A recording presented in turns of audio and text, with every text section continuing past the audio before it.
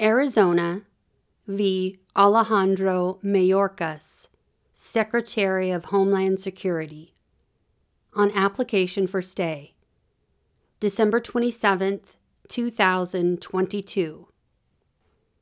The application for stay pending certiorari presented to the Chief Justice and by him referred to the court is granted. The November 15, 2022 order of the United States District Court for the District of Columbia is hereby stayed. Applicants suggested this court treat the application as a petition for a writ of certiorari. In doing so, the petition is granted.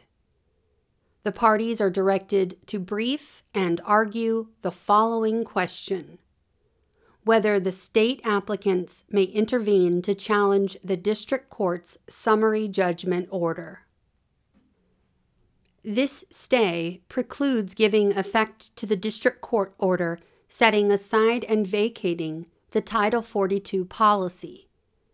The stay itself does not prevent the federal government from taking any action with respect to that policy. The court's review on certiorari is limited to the question of intervention. While the underlying merits of the district court's summary judgment order are pertinent to that analysis, the court does not grant review of those merits, which have not yet been addressed by the Court of Appeals. The clerk is directed to establish a briefing schedule that will allow the case to be argued in the February 2023 argument session. The stay shall terminate upon the sending down of the judgment of this court. The order heretofore entered by the Chief Justice is vacated. Justice Sotomayor and Justice Kagan would deny the application. Justice Gorsuch, with whom Justice Jackson joins, dissenting. From March 2020 to April 2022, the Centers for Disease Control and Prevention responded to the COVID-19 pandemic by issuing a series of emergency decrees.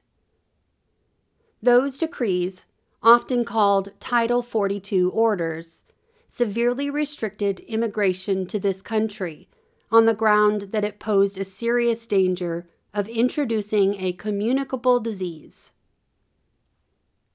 Fast forward to a few weeks ago. A district court held that the Title 42 orders were arbitrary and capricious, vacated them, and enjoined their operation. On appeal, Arizona and certain other states moved to intervene to challenge the district court's ruling, arguing that the federal government would not defend the Title 42 orders as vigorously as they might. The D.C. Circuit denied the state's motion. In response, the states have now come to this court seeking two things. First, the states ask us to grant expedited review of the D.C. Circuit's intervention ruling. Second, the states ask us to stay the district court's judgment while we review the D.C. Circuit's intervention ruling.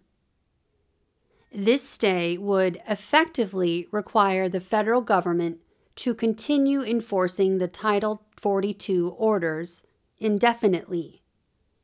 Today, the court obliges both requests. Respectfully, I believe these decisions unwise.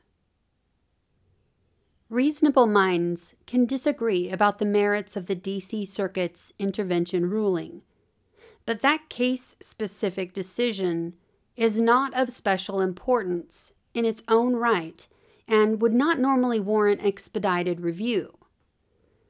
The D.C. Circuit's intervention ruling takes on whatever salience it has only because of its presence in a larger underlying dispute about the Title 42 orders. And on that score, it is unclear what we might accomplish. Even if, at the end of it all, we find that the states are permitted to intervene, and even if the states manage on remand to demonstrate that the Title 42 orders were lawfully adopted, the emergency on which those orders were premised has long since lapsed. In April 2022, the federal government terminated the Title 42 orders after determining that emergency immigration restrictions were no longer necessary or appropriate to address COVID-19.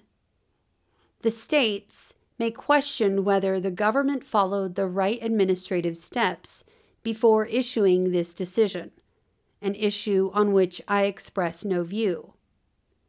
But they do not seriously dispute that the public health justification undergirding the Title 42 orders has lapsed. And it is hardly obvious why we would rush in to review a ruling on a motion to intervene in a case concerning emergency decrees that have outlived their shelf life. The only plausible reason for stepping in at this stage that I can discern has to do with the state's second request. The states contend that they face an immigration crisis at the border, and policymakers have failed to agree on adequate measures to address it. The only means left to mitigate the crisis, the states suggest, is an order from this court directing the federal government to continue its COVID-era Title 42 policies as long as possible, at the very least during the pendency of our review. Today, the court supplies just such an order. For my part, I do not discount the state's concerns. Even the federal government acknowledges that the end of the Title 42 orders will likely have disruptive consequences. But the current border crisis is not a COVID crisis, and courts should not be in the business of perpetuating administrative edicts designed for one emergency only because elected officials have failed to address a different emergency. We are a court of law, not policymakers of last resort.